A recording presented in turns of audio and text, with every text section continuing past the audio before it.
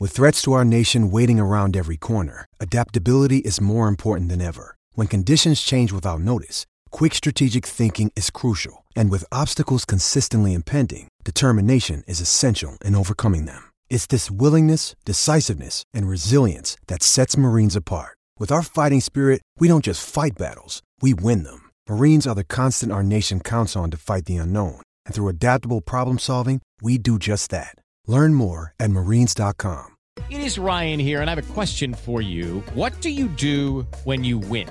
Like, are you a fist pumper, a woo-hooer, a hand clapper, a high-fiver? I kind of like the high-five, but if you want to hone in on those winning moves, check out Chumba Casino. At ChumbaCasino.com, choose from hundreds of social casino-style games for your chance to redeem serious cash prizes. There are new game releases weekly, plus free daily bonuses, so don't wait. Start having the most fun ever at ChumbaCasino.com. No purchase necessary. VGW Group. Void where prohibited by law. See terms and conditions. 18+.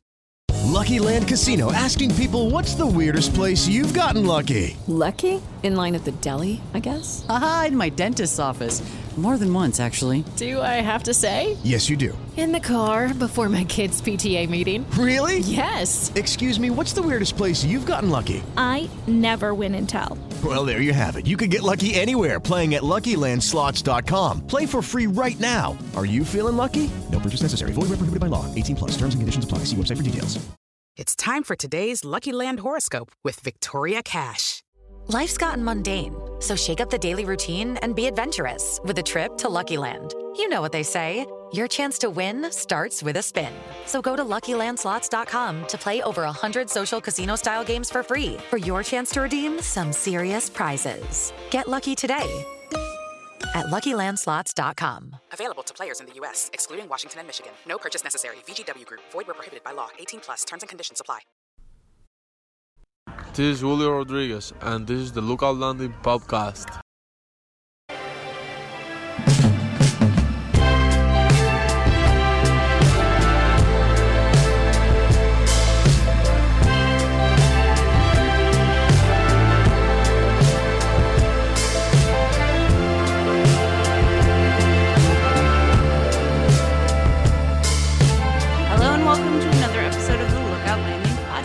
My name is Kate Prusser. I'm the managing editor of Lookout Landing.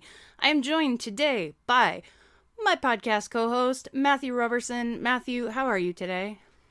I'm doing great. Playoff baseball is in the air. It's really sunny and like crisp out. This is kind of my favorite time of year anyway. Absolutely. It's like late September, early October. I think it's the best time to be in the Northwest, so I'm all smiles over here. There's nothing really bringing me down besides, everything else going on in the world. But on a micro level, I'm doing all right. Absolutely, and I will do even more all right if the Twins can pull out a win against the Astros, which I am also sort of monitoring in the background and rooting hard for the boys in powder blue. Are they wearing powder blue? I have no idea. I'm not actually watching. They're wearing white today, so that'll probably cost them at least a run. Come on, guys. Well, it's hard to be anything other than joyous today because we have a guest on the podcast, which is my favorite thing.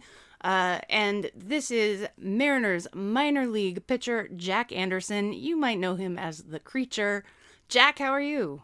Hey, Kate. I'm good. Thanks for having me on today. Thanks for being with us. Where are you right now, Jack? I'm currently in Chicago.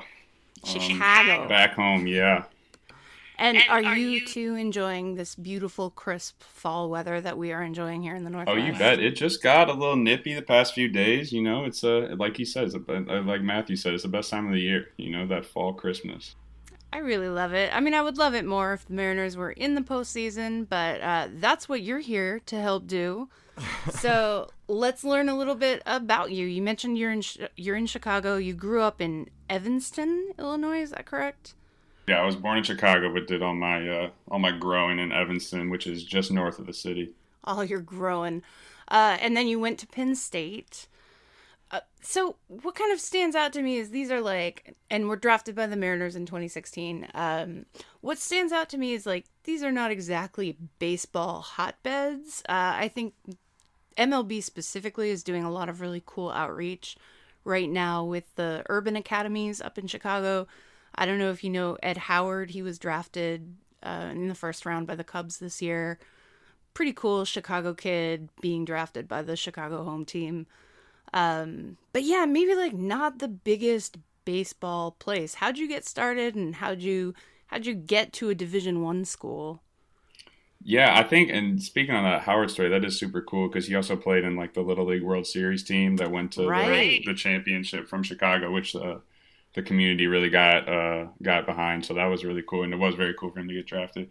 For me personally, I mean, I think I got into it the same way a lot of young boys get into baseball. Like one of my best friends was playing, and I wanted to be better than him at it. So I got hopped on the team the next year. And it's just kind of something I fell in love with. I mean, I grew up playing all sorts of sports, but I think baseball was the one that had like the deepest calling to me for sure. And it was something I pursued pretty heavily. And then throughout high school, kind of opportunities started to open the door, or the door started to open for some cool opportunities in college. And there were points where I was thinking smaller schools. There were points where I was thinking bigger schools, and then there was points where I didn't know if it was going to happen at all. And, Penn State kind of came in the fourth quarter, and I took my visit out there and fell completely in love with the campus, and I never looked back. Yeah, a northern boy at heart. Definitely, and a city boy for sure too. And a city boy. So you were a 23rd round pick when you came out of Penn State. And that is a round that probably isn't going to exist in the MLB draft going forward. To me, I find that a little sad. Like, what do you think for all the people who might not have will not get drafted, will not get that? They might take a different path to MLB or to pro baseball, but that particular avenue seems to be shutting down. What are your thoughts on that? I think it's a really scary thought. I mean, you want to talk about the 23rd round and the Mariners specifically, like, Art Warren was a big leaguer, 23rd round the year before me. Sam Delaplane should be a big leaguer soon. He was the 23rd round behind me. And, I mean, that's a Jordan round, a little special energy right there. It's tough. And Mike Piazza would have never played baseball. Like, right. You miss out on a ton of incredible stories. And, but I think that baseball's made their decision of where they want to put their resources and their funding. And I think we're going to just have to learn to go forward from there.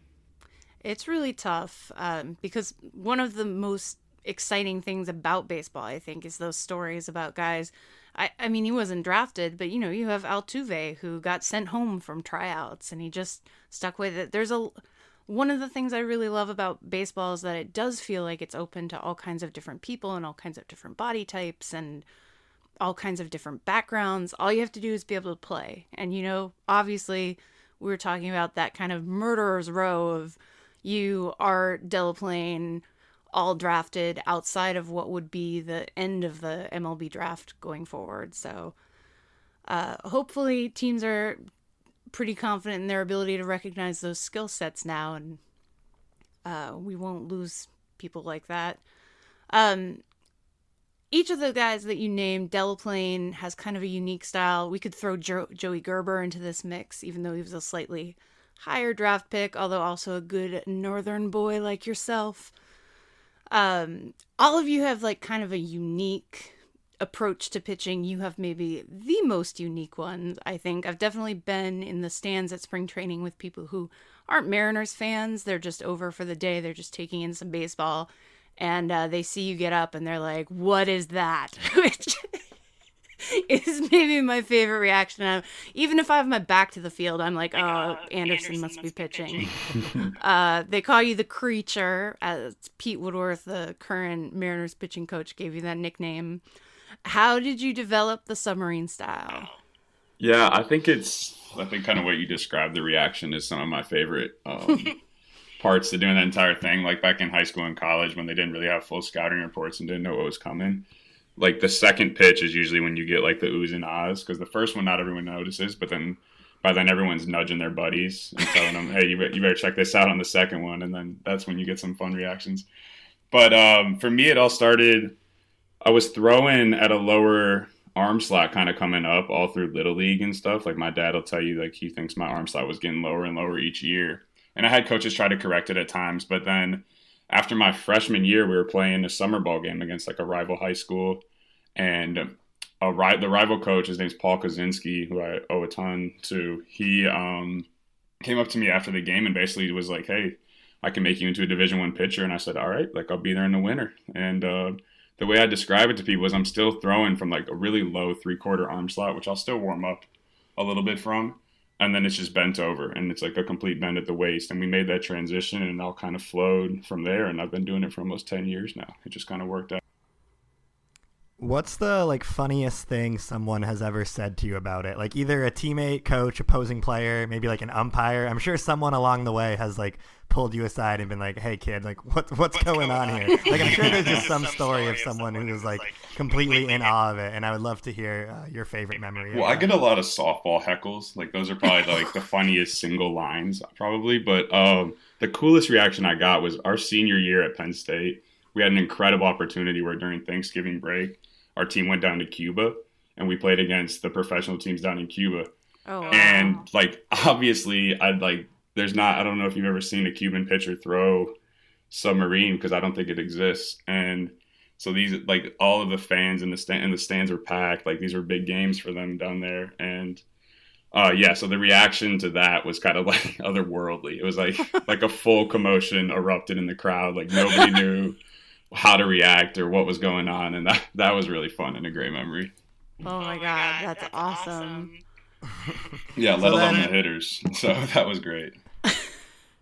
So then what was your year like this year? I mean, the COVID shutdown and the aftermath, like you're at spring training and then the next it's just kind of over, right? And you don't get invited to the alternate site, unfortunately, which, you know, if we had any decision making, if we had a say in that, you would have been there. But you've basically just kind of been, I mean, I don't know if this is true, but I assume you've been mostly on your own since the shutdown happened. So what have you been doing, and like how do you stay not only like busy but also like stay sharp and make sure you're not like getting worse at baseball? And how do you what are you working on? How are you getting better without having coaches looking at you all the time?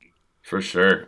Great question. I mean, so I'm sure you guys heard all the stories from spring training and everything about how it just moved so quickly and everything got shut down. And we got shut down, and 2 days later I was on a plane back home. So yeah, I moved back in with my parents, and my brother he's in college, he got sent home from school as well. And he plays club baseball at Illinois. So I was incredibly fortunate to have him around every single day.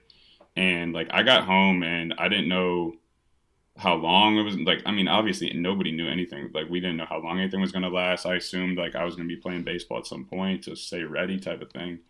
And so we were like on a spring training schedule for a while. Like we were up cooking breakfast, like throwing. We set up a gym in the garage, bought a couple things. Yeah, tell us about the alley. The back alley. Yeah, we had the Alley Athletic Club rocking. So my neighbor, he lives right down the alley. He just started getting into weightlifting, and like no one had anything to do. So we're like, it was really important that we were like on a routine, and like my brother and I will still talk about it. Like those times were almost like good. Like we were just like on a routine. We were in shape. Like things were going, they were flowing. Like obviously we weren't like setting personal maxes in the garage or anything, but I mean like our barbell is completely like almost at 90 degrees at this point. Like we used it to the fullest for sure, but it was a good way to stay ready, you know, and everything. And yeah, I mean, and that's what I told my brother's name is Matthew, and I told him I was just like, yo, Matt, like I'm gonna need you to like be able to, I'm gonna need you to be on me to like stay on this, and we're going to have to do this together. And he was completely down for it. And so that's what I was doing for the longest time, was just staying ready, throwing. And like you said, getting better was definitely a task. But like leaving spring training, there were things that I knew I wanted to work on, like specifically different. I wanted to do a couple different things with my slider to make it more of a versatile weapon against lefties and righties. So we were working on stuff, and he was like, he learned a lot too. Like he was able to like start reading some spins and like understand what I was trying to do with the baseball and be able to give me feedback. Cause I mean, he's catching it constantly. So yeah, I mean, it was a balance of like not overworking your arm, toning it down a bit, then toning it back up, and like really just like figuring out what you're going to do week to week and how we're going to get better. It must have worn on you, though. It's just like these days are going by and you're sticking to this routine. And something I've gotten out of conversations with other guys who were not selected to the alternate site and are trying to stay up is just, they just wanted a date, you know? They just wanted a date to look forward to so they could plan things, as opposed to just showing up every day and being like, hope baseball comes back at some point. Hope this isn't all for nothing. Yeah. Which is really hard to stay motivated with, right? Yeah, you're definitely right. And I might have even like set dates for myself. But then like, I mean, you set those, if you set a date mentally and then that date comes and goes and nothing happens, then it's just like the couple days after that really suck. You know, it's just like, all right, like now we reset, regroup, looking forward at the next date, you know? So it really was just a matter of trying to do things day by day and not looking too far into the future, not like going crazy with everything going on in the news on the day-to-day basis of trying to pick up updates, because like everything was changing so rapidly that there was no point in trusting any reports, because even the people reporting things didn't know. Right. Which feels very much like a struggle even us non-athletes had, was just trying to manage that flow of information and not being like, oh my God, Halloween's going to be canceled. Exactly. Which I might have been guilty of thinking, going down those paths once or twice. It's tough. I mean, do you feel like the work that the Mariners have done with investing in the mental skills side of things helped you at all through that? Yeah, no, that's a great question too. That's a good point. I would say yes. And one thing that was really cool is what we were doing was like myself and maybe like 7 or 8 relievers. We were doing a Zoom call every week with Adam Bernero, who's one of the mental skills trainers, whatever the exact title is. And those are really helpful calls for sure. Just like see a group of guys that I'm really comfortable with. Just even like the first half of it, we're just messing around, catching up, and then it was something to dive into every week. You know, we were doing a lot of breathing talks and things like that, etc., about the mental skills. And you're right. I think it definitely being prepared for a day-to-day, I think even just being a baseball player prepared you more for like living on a day-to-day, because that's what the season is. It's like, all right, we're gonna, like, how am I gonna get through this next day? Like, how does my body feel? Like, what are we gonna do? How am I gonna go about it? And like that's really what it was like when you don't know what the future holds. Like you can really only be present. You can really be only in that day. And I think that did help, and I think that's a good point you made. You also gave yourself, I think, sort of a gift that maybe you wouldn't have had. I mean, you've been playing baseball every summer since you were 12, 10? Yeah, like 10 for sure. You know, you spent the last decade plus giving your whole summer away to baseball, and now all of a sudden you have a summer off, and you kind of took advantage of that. What'd you do? I had to, for sure. I mean, yeah, like you said, I recognized that. I was like, all right, who knows when I'll get this opportunity again? Who knows? I've never had it before. So for sure, so the second that I found that I wasn't going to be having a season this year, I picked up my stuff and I moved into the city of Chicago, got a place with a couple of friends. But then right before my brother, so I was living in the city. I've been living in the city. And then right before my brother went back to school, we were like, we got to do something. We got to go do a trip. And he's an environmental science major, so he's at one with nature in my eyes. And so we shipped out west, and we got in my car. We went to 3 different national parks on a really fun road trip. Just did a ton of hiking. Saw some incredible things. Like it was almost like a trip. Like it was almost like the best thing I've ever done, because it was such a great experience that like returning back, just like everything has not been the same. I was like, just want to be back out there again, man. It was really that special. Like Glacier National Park and Yellowstone are just like 2 of the most incredible places in the world, and we took full advantage of it for sure. The pictures were spectacular. Yeah, I mean, it was a little better in person too. I would imagine. Jack, we know you don't have much time, but we can't let you go unless we ask about Swings for Stories and this organization that you've been working with recently. Can you explain sort of what that is, and then how you got involved, and what sort of the goal of the whole thing is? Yeah, so like I mentioned, when I realized I wasn't going to be having a season this year, I kind of took that energy of all that preparation that my brother and I have been doing and everything, and we wanted to turn it into something super positive with, I've described it as kind of like a perfect storm of everything going on, if you want to call that perfect. But with just like the Black Lives Matter movement becoming so powerful and having such a strong voice, and the shutdown of everything going on with baseball season and me being back home, we put together, and then me having such a strong team behind me at the Beverly Hills Sports Council, who I've just recently partnered up with. We put together a series of events where I was selling at bats at $50 an at bat to really just the general public. The first couple were my close friends, and then we had like baseball alumni from my high school, and then baseball alumni from around the area. So like it was a good wide variety of people who came out and took some at bats, and we recorded the whole thing on Instagram. I had one of my really good friends MC the events, where he was just talking smack the whole time, keeping the people engaged. So we had a ton of fun with that, and all the money is going directly to a nonprofit organization called Young Black and Lit, and they're Evanston based. One of the founders is an Evanston grad, and what they do is they're putting for free. They're giving books to elementary school students with Black protagonists. So the idea is they want the Black kids in the Black community, or really just any community, to have a bookshelf that's more representative of the world they live in.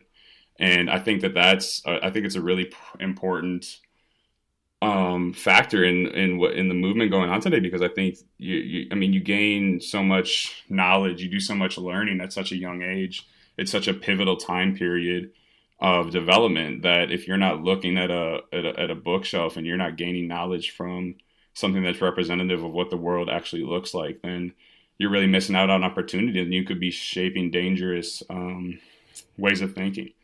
And so, yeah, we had a ton of fun with the events. We just did our last one last week, and it was an absolute riot. And we hope to raise a little more money, and then we're going to close it out. But we're very happy with what we did with it so far.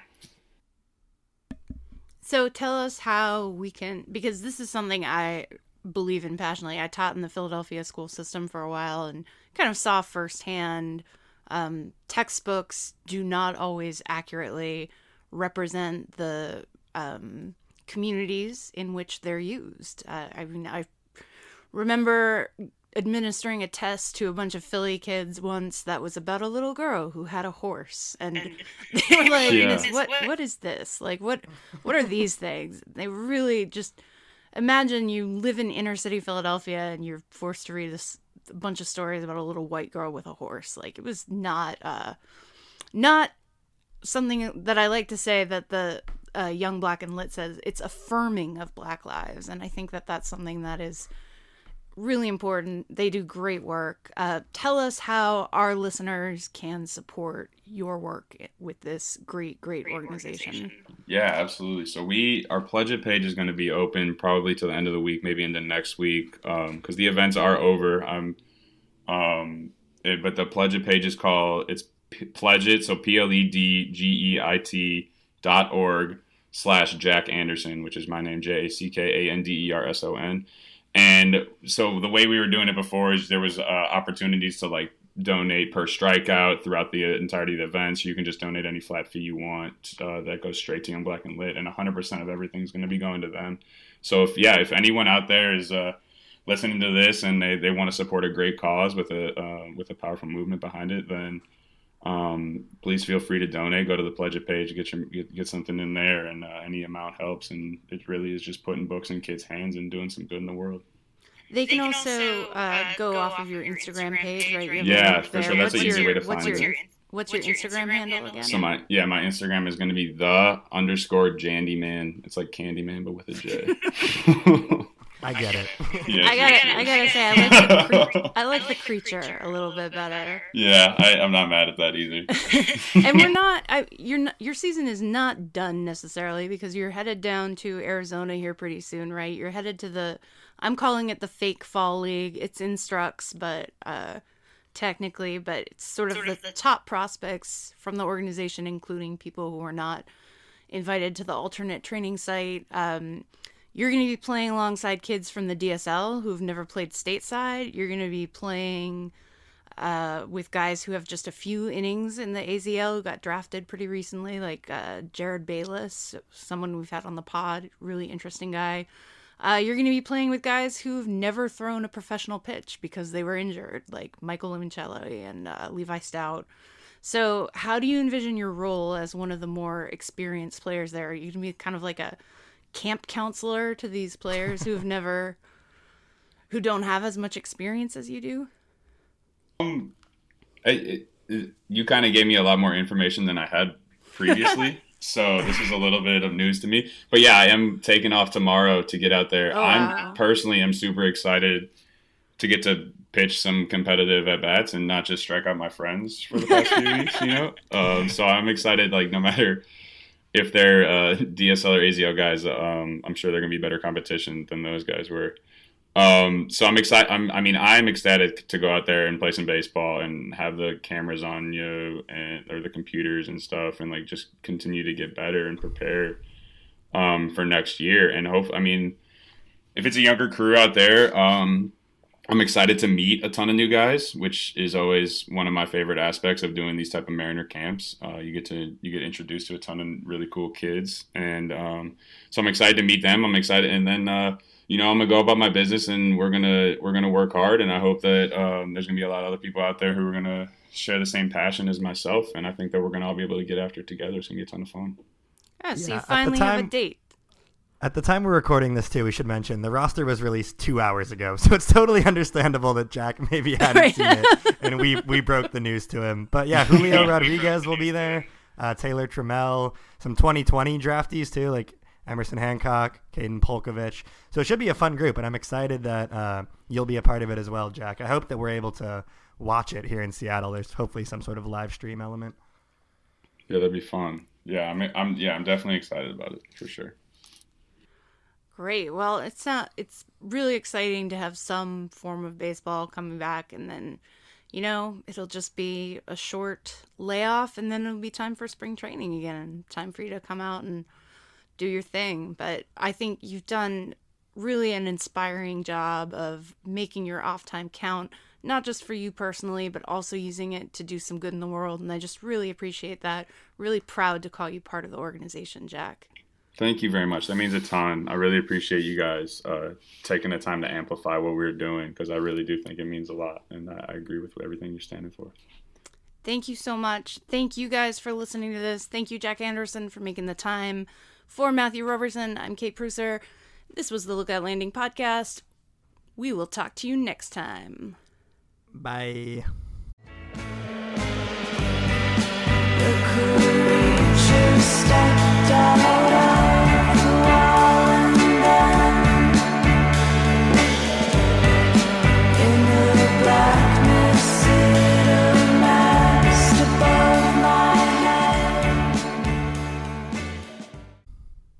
Thank you so much to Jack Anderson for joining the show. That was a great conversation. And please, if you have the ability and the means to, consider donating to what Swings for Stories and Young Black and Lit, the things that he mentioned. Supports a really good cause. But Jack is gone. He has a life to live. He has to apparently get on a plane to go to Arizona.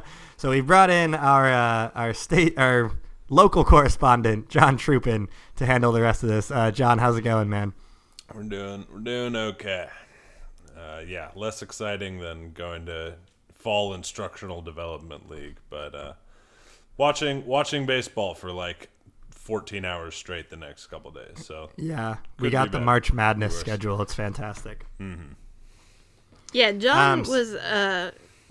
We would like to solicit pity for John, who was in a car accident, but is fine. Yes, you were fine? True. Yes, it's true. And as Mr. Foss, my driver's ed teacher, once told me, there's no such thing as an accident, only collisions.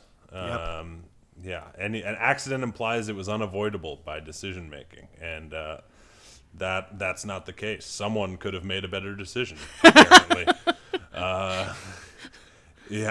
All good. Just shoulders does not feel particularly solid, but all parties involved are overall okay. People is this your pitch? This isn't your pitching shoulder. Sure is. I wish it wasn't. I wish it was not, for multiple reasons. I wish I was left-handed, because then me throwing like 73, most of my career would have been viewed much more favorably by really everyone. But no, it is not feeling great in the old pitching zone, but thankfully got a little off season to rehab. Timed it out nicely, so should be ready for spring training. Yeah. Maybe you could learn something too from watching this fake fall league, because there's some names on this list, guys that I think are very aspirational for a young developing pitcher. I don't know if you guys have a favorite, or when you saw this list that was released this morning, if you kind of perked up when you saw a name or two, but Sam Carlson is going to be pitching. That is truly unbelievable. It's, I think, for the casual fan, very easy to straight up forget about him because we have not seen him do much of anything. So he's the one where when I saw him, I was like, okay, like we got a little bit for everyone here. There's also like the 2020 draft class, like Emerson Hancock will be there, and Polkovich, and someone else who I'm forgetting right now, Tyler Keenan. But I like this team. I think it'll be fun to watch. I pray to my preferred deity that they'll actually stream it in some way, because I also want to see Jonathan Clase, who I know Kate has been really, really, really excited about for some time now. And then also Taylor Trammell will be there. So it's going to be a lot of fun. And I'm curious what you guys thought when you first saw the list, and if you have some sleepers that you know more about than I do. I'm really excited to see all of these guys, because a lot of them are not guys who were at the alternate training site. And a lot of them are guys who have not thrown or played stateside, like Nathaniel Garavitos from the DSL. Obviously, Clase, who's I was excited about, Noel V. Marte, who was at the alternate training site but hasn't played in any stateside ball. So some exciting things from the very lowest levels. I wonder how that's going to work with guys like Wyatt Mills and Jack Anderson, who've been in AA and I thought were kind of going to get looks for the actual big league club this year. It's very weird to me. Hopefully those guys can kind of be like camp counselors to a lot of these guys who haven't played at all. I'm really excited to see Alberto Rodriguez, who was acquired from the Blue Jays in the Taijuan Walker trade. He is a very solidly built little-ish guy who can play center field, and he's best friends with Noel V. Marte. He was thrilled to be traded to the Mariners. They grew up together. They consider themselves like brothers. So I'm excited to see what kind of that duo can do. Yeah, I think those are a great group there. I'll add, particularly from the especially young guys, because, yeah, as you said, Kate, like, I'm really curious. They're this group, it's going to be them, the Padres, and then the surprise Arizona teams in the Which Rangers is the Royals and the Rangers. Yeah. So that group is just going to play for 6 weeks, basically, against one another. And, you know, you got guys like Christian Cardozo and Jose Corniel, who have not pitched, I don't believe. Did Cardozo pitch last year in the DSL? I can't remember. Cardozo did not pitch. Yeah, no, I don't think so. So neither, you know, it's some of the most potentially high ceiling guys in the system, but like literally 17 and 18 years old. Same thing with George Feliz, who turned 18 6 days ago, I think. Something like that when I was writing up the blurb, and like has not Milkar played. Perez. Yeah. So I mean, it is several players who. Not only is it, they're not just like, oh, you were just drafted and haven't played, like Emerson Hancock or Michael Limoncelli and, Levi Stout, who are like, oh, well, you were drafted, but then you had an injury and you're now getting back. It's like, you would maybe not even have played this year. Like George Feliz, I think, would have had his first DSL summer this year. And like, Jonathan Clase is super young, and he's still like over a year ahead of where Feliz would be. So it is a really like wide range of guys. Like Taylor Trammell has had 2 years in AA, like or parts of 2 years in AA. Like this would have been probably his 3rd year in AA. George Feliz has never played a professional baseball game. Like that is the same outfield. Like that's wild, So I'm really curious, and I don't know if we'll get media coverage, but it should be pretty neat. Oh, and similar to Alberto Rodriguez, we also get Matt Brash, who was acquired in the Taylor Williams trade from the Padres, who we've seen none of. Yeah. Like zero was not at the alternate training site, or at least was not reported on. So, again, like you, really hoping that there are some glimpses here and there. Apparently, there will be no media allowed. So anything we get will be from the team, which is kind of a bummer. Let me in. Let me in. I'm curious how that's going to work, because I know scouts are allowed, but it's got to be pro scouts. So I don't know how exactly that, like whether it's specifically employees or what. But yeah, it's probably going to be tough to get any non-slanted info, unfortunately. But we'll see.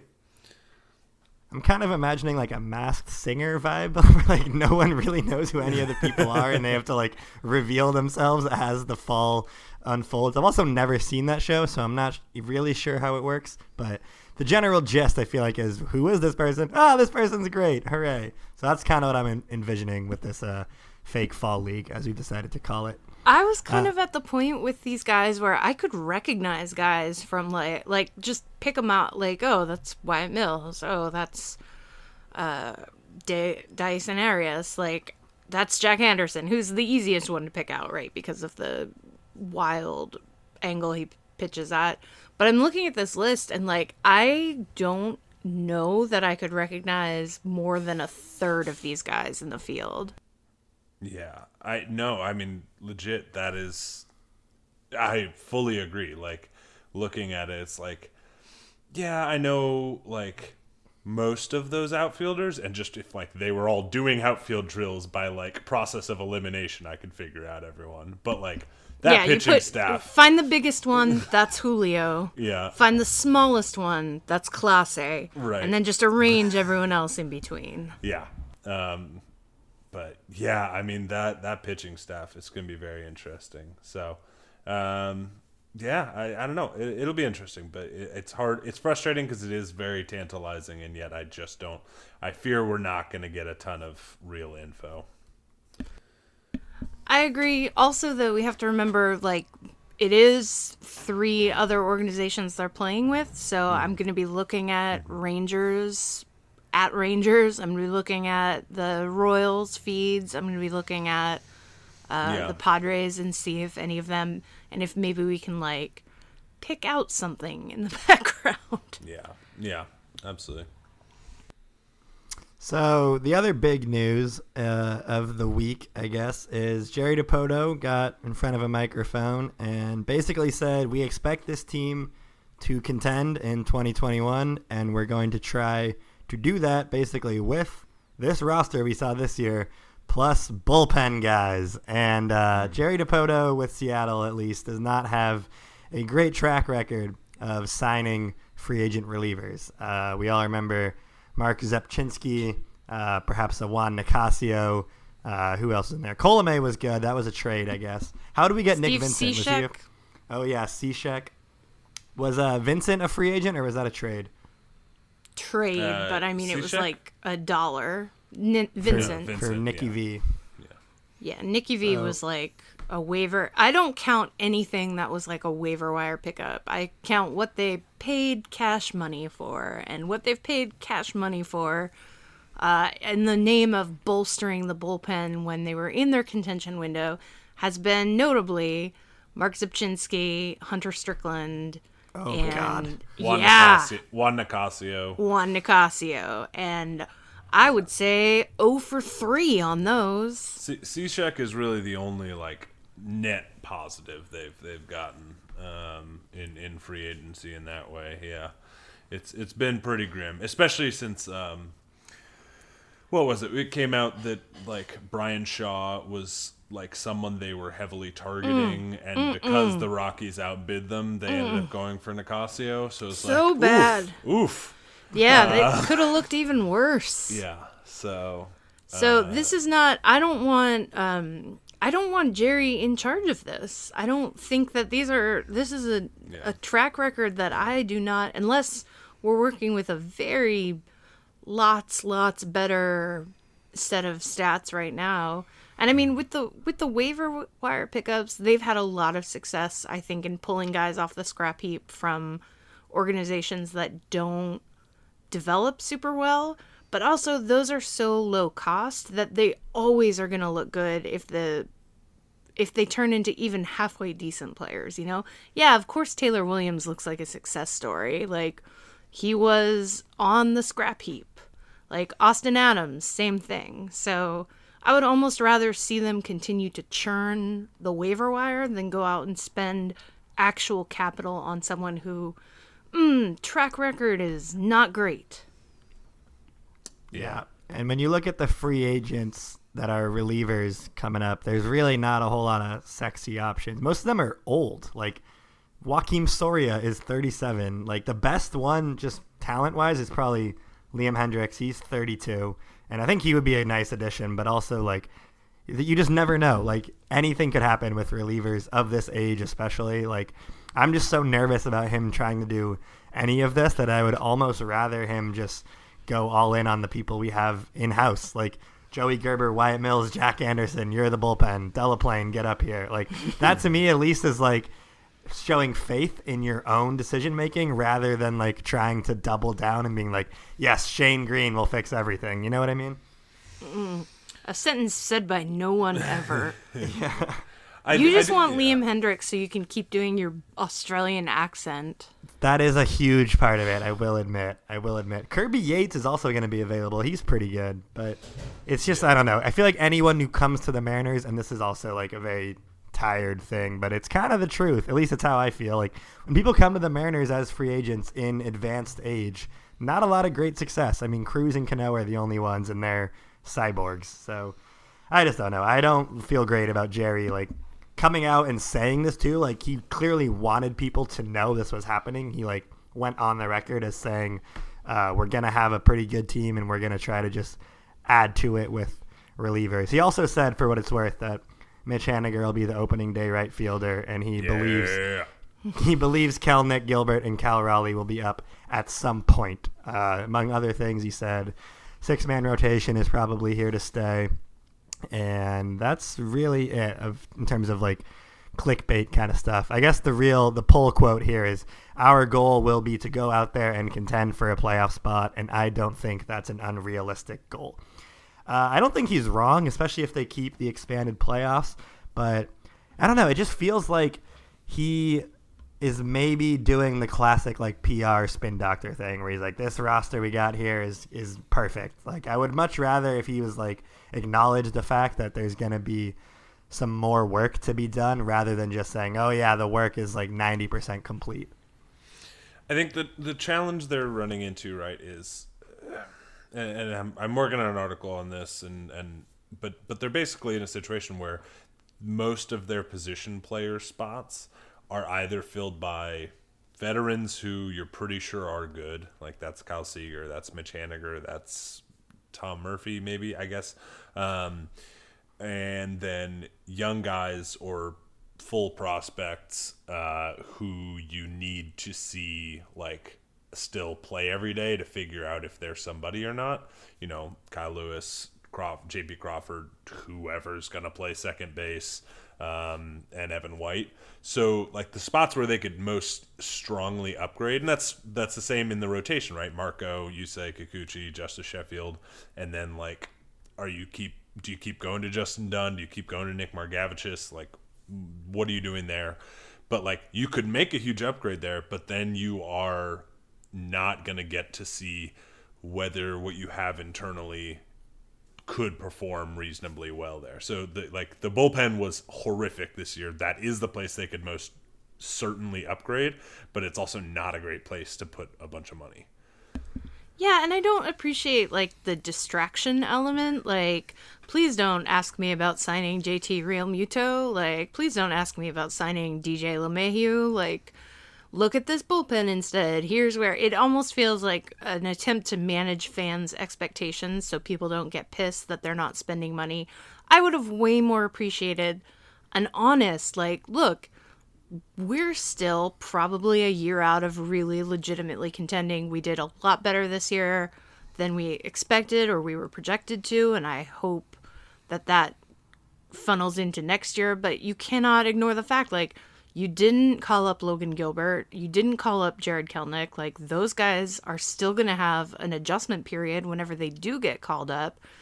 Evan White there were moments of grace and beauty, and there were moments that were completely a disaster for him. Like, he's not going to figure this all out in one off season. He's still developing, and he has had to do it at the major league level. And that's, I wasn't expecting that much more from him, but just be honest about where we are. Like, the team we had this year, there were a few games that were won by Jose Marmolejos, who is probably not going to be part of your next great team.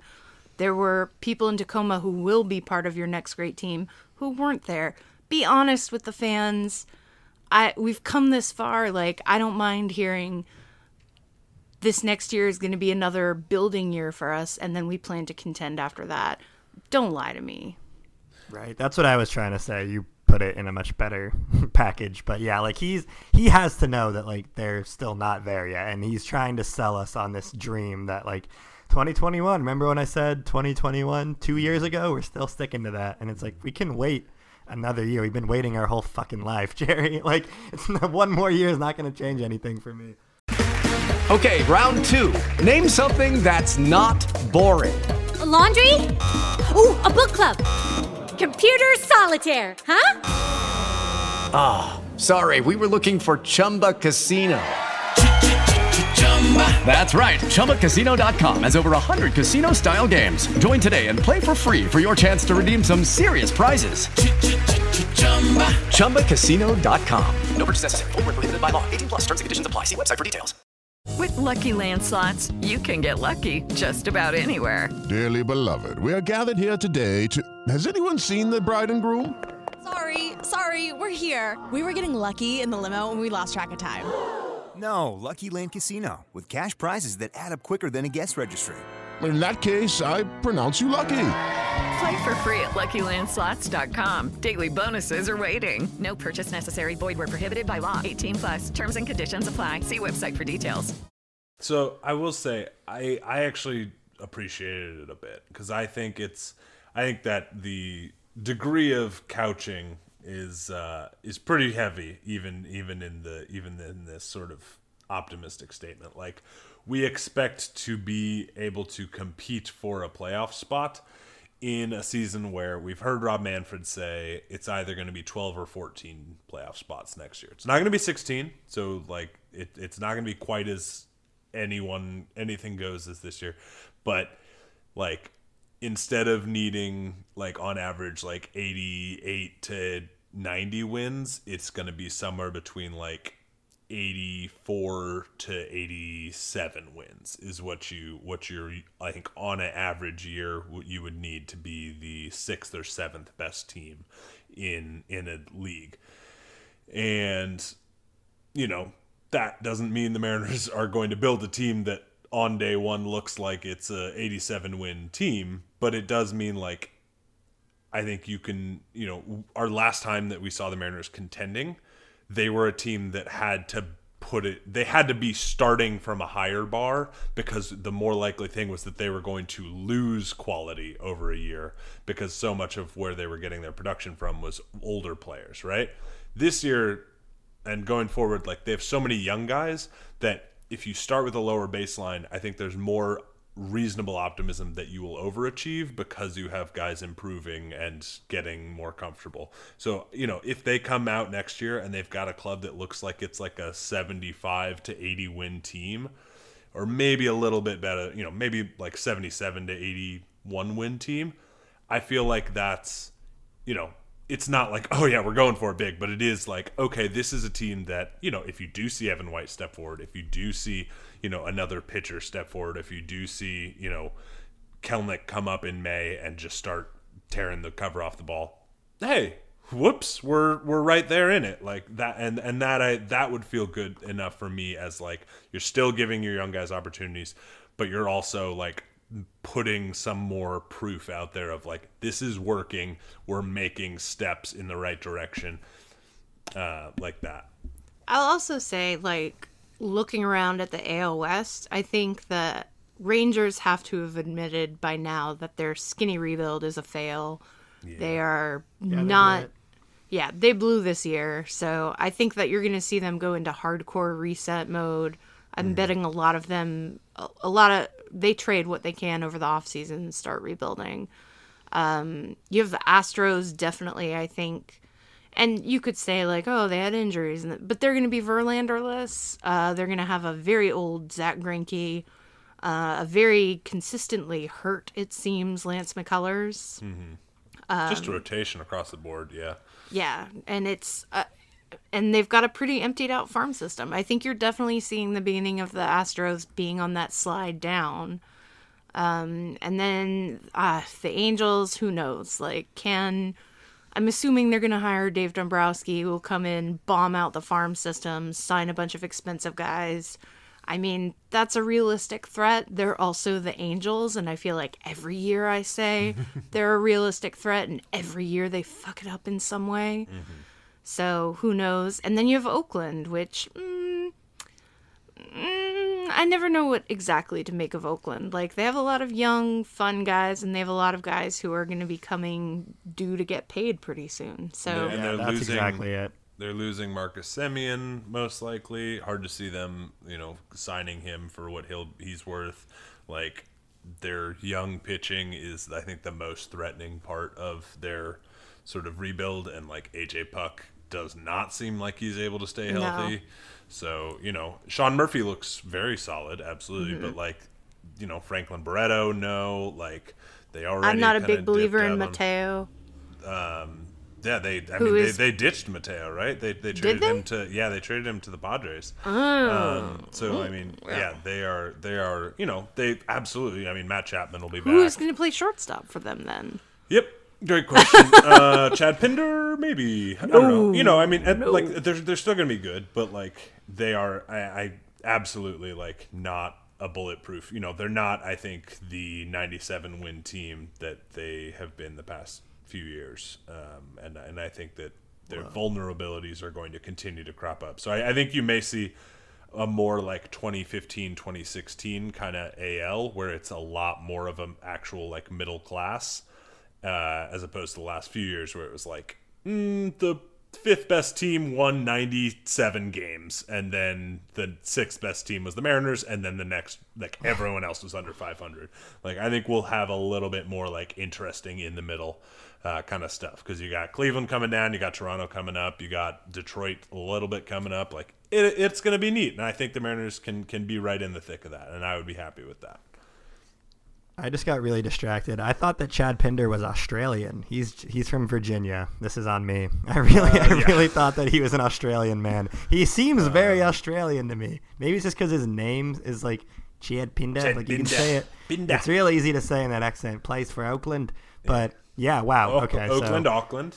My whole worldview has been shaken by this. But his name is Chadwick, which makes a lot of sense. Just he looks like a Chadwick, but. Oof. Not from Australia, from Richmond, Virginia. That means there are two Chadwicks, because there's also Chadwick Trump with the Giants, right? Chadwick Trump. Chadwick Trump, yes, I know. The fun thing about following the minor leagues is you get to know all the fun names before they come up, and then everyone's freaking out about them, and you're like, that's so 2 years ago, buddy. Yeah, get ready for Jazz Chisholm in the playoffs. Yeah, baby. Let's go to some listener questions. They're all pretty in line with what we've been talking about, but I want to give these people a shout out, especially Declan Andrews. We'll go with him first. What's up, Declan?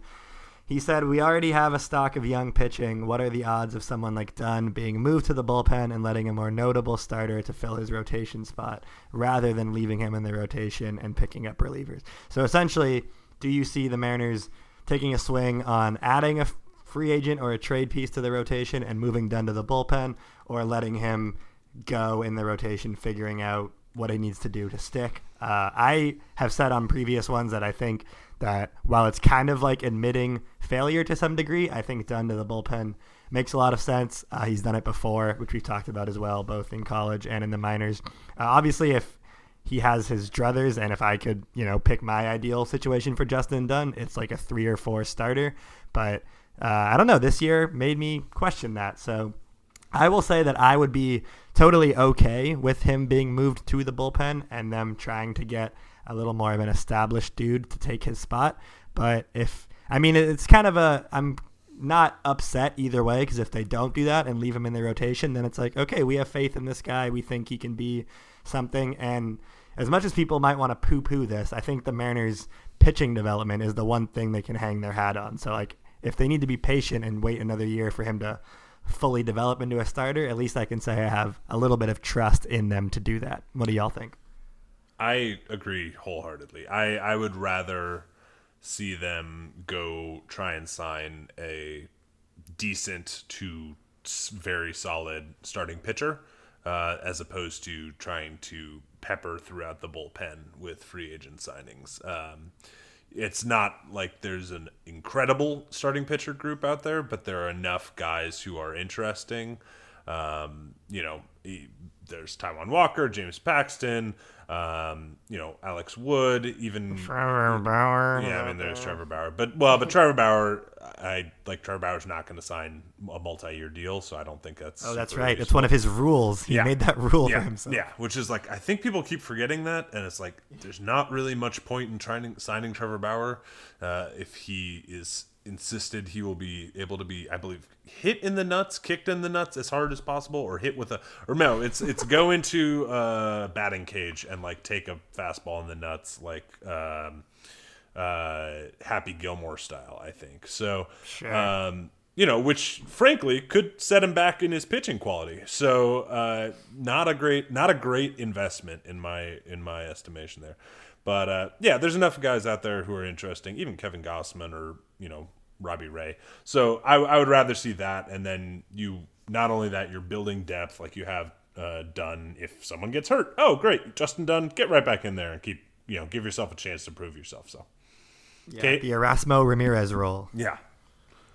I'm willing to put some blind faith into the organization, which I'm not always willing to do, but I assume that they have metrics and stuff that says that Justin Dunn has the possibility still to be a starting pitcher. Otherwise, I think they would have started that move on him. He's had one very abbreviated season at the major league level. I don't think hardly anyone looks great in their first year. You just have to learn how to pitch to that league. A lot of the struggles that I saw him having at AA kind of persisted. He still needs a reliable outpitch. He needs to work on the command. I'm not willing to give up on that yet. But I do think, I like the idea of signing Taijuan Walker specifically, who I think wants to come back, and they could get pretty cheaply on maybe a 2-year deal. I would like that, and then you give Dunn some space to work on whatever when he's got some time, when there's a real minor league season. I definitely like that plan more than signing a bunch of relievers who I'll probably hate. But first and foremost, I think you've invested this time in this player, you gotta stick with them and see them through. And so I am the Justin Dunn apologist on the staff, and I wear that mantle proudly. I will prove all of you wrong someday. Okay, let's do these next ones kind of quickly, because we got some good questions, and I want to get to as many as possible. Okay. One from Brian at a player to be named later. There's such a glut of starting pitching in the minors for the M's. Is there any chance one of them is converted to a reliever? Who is the likeliest candidate? This one is right up y'all's alley. Juan Ten is the first one that jumps to mind, which is admittedly sort of sizest of me, but he is a smaller guy who really has rocketed his velocity up in shorter outings. So he's one. I don't know that he's at the top of that pitching list, but he's absolutely someone who I could see that for. Sam Carlson's another one, just because there's so much less time for him to get his full play, development in. I could see them trying to sort of work him in as a reliever to try and accelerate his development. Yeah, none of the other big ones jump out at me. I mean, I think Isaiah Campbell, George Kirby, Brendan Williamson might be an interesting one. I just think he's got a lot of potential, but in short stints, again, he's another one whose fastball is playing up. He's got that deadly curveball. Yeah. I see a potential high leverage reliever in there but I mean his upside is so big as a starter. I don't see why and there's he no wouldn't reason stick to with rush that. him until he doesn't. Yeah.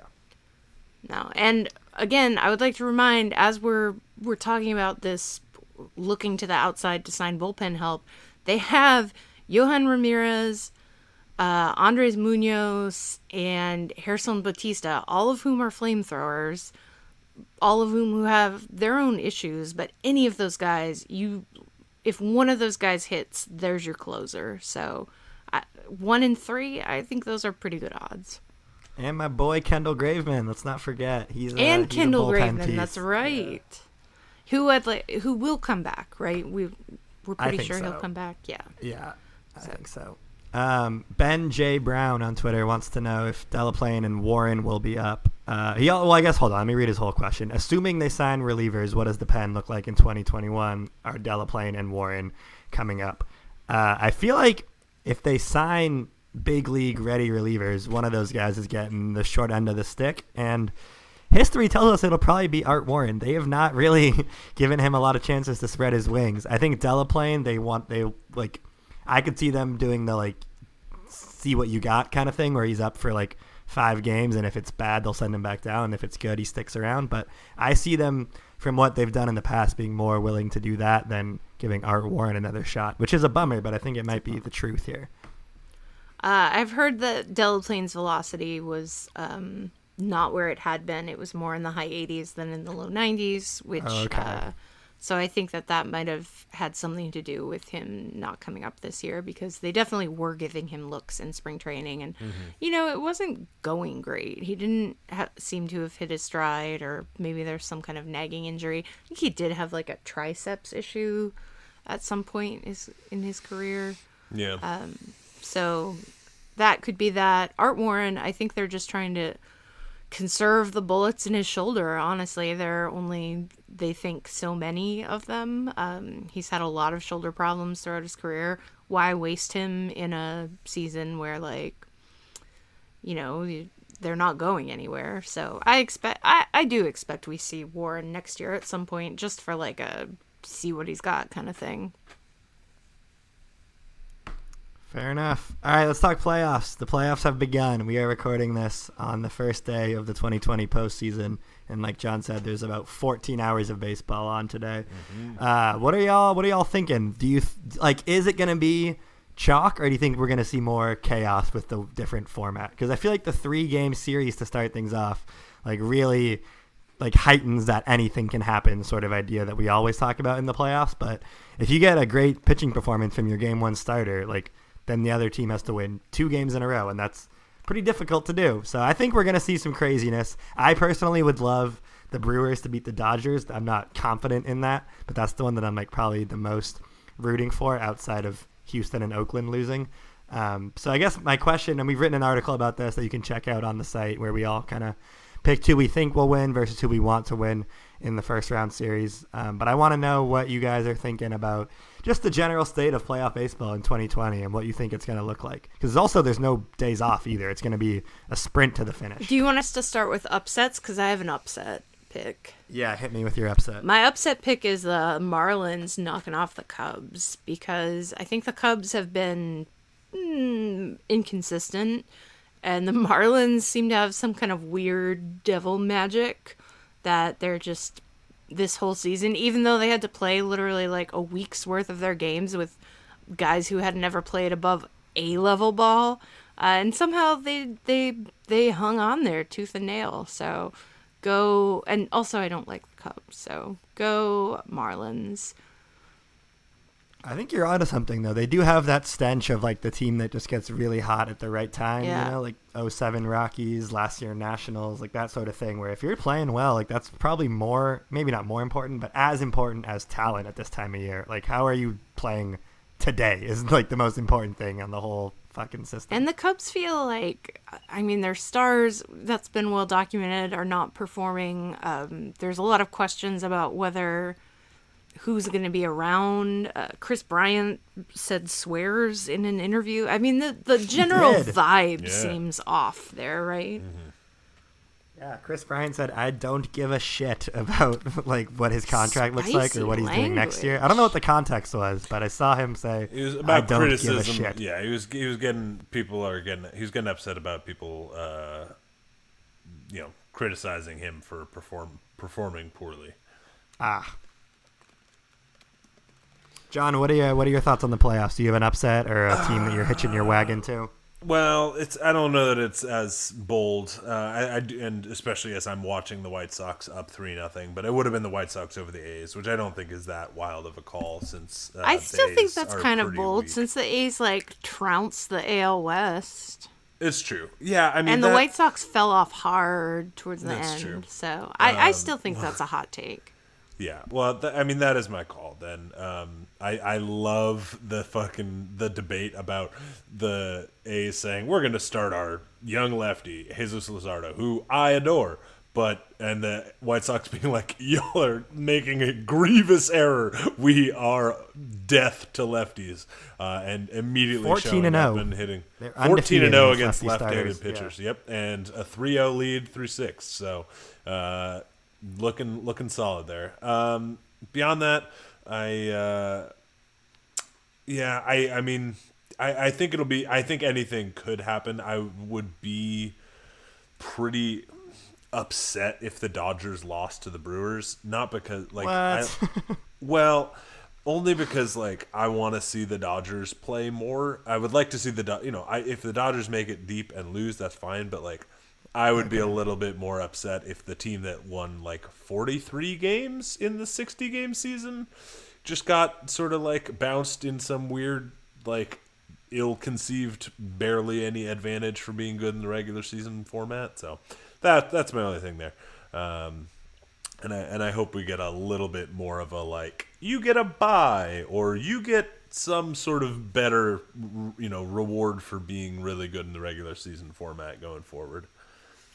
Yeah, that makes sense. I think my ideal Final Four, now that I'm looking at the bracket, would be Tampa versus Minnesota for the AL, and then the Padres versus the Braves, because I'm completely smitten by Ronald Acuna. When he hit that ball 495 feet and the camera couldn't even find it, I was like, this is my guy. I'm in for the rest of his career. So, and seeing him play Tatis would just be so much fun. And I think I mentioned this too in my in the postseason article we wrote, but the Braves not having fans to do the tomahawk chop is going to be massive in terms of watchability, because there's obviously the racial connotations, which are bad, but just sonically it also sucks to listen to. I'm excited to not have to deal with any of that this year and just watch the Braves conflict free. That is fantastic. I might think that Cincinnati might have a chance if they can hang in there long enough to get to Atlanta's bullpen, which is absolutely execrable. I think the only reason it didn't get more attention is because the Phillies bullpen in the same division was so much worse. I mean, literally. And there's always the Mets, baby. Oh, yeah, also that. I mean, that was just, the AL East was a disaster of bullpens. I couldn't believe that they didn't, even the Pirates had some better bullpen guys than, it was just a mess, a hot mess. So, I mean, I would not put it past, in the tradition of Atlanta teams, the Braves going up big and then blowing a 27-3 lead at the end because of their bullpen.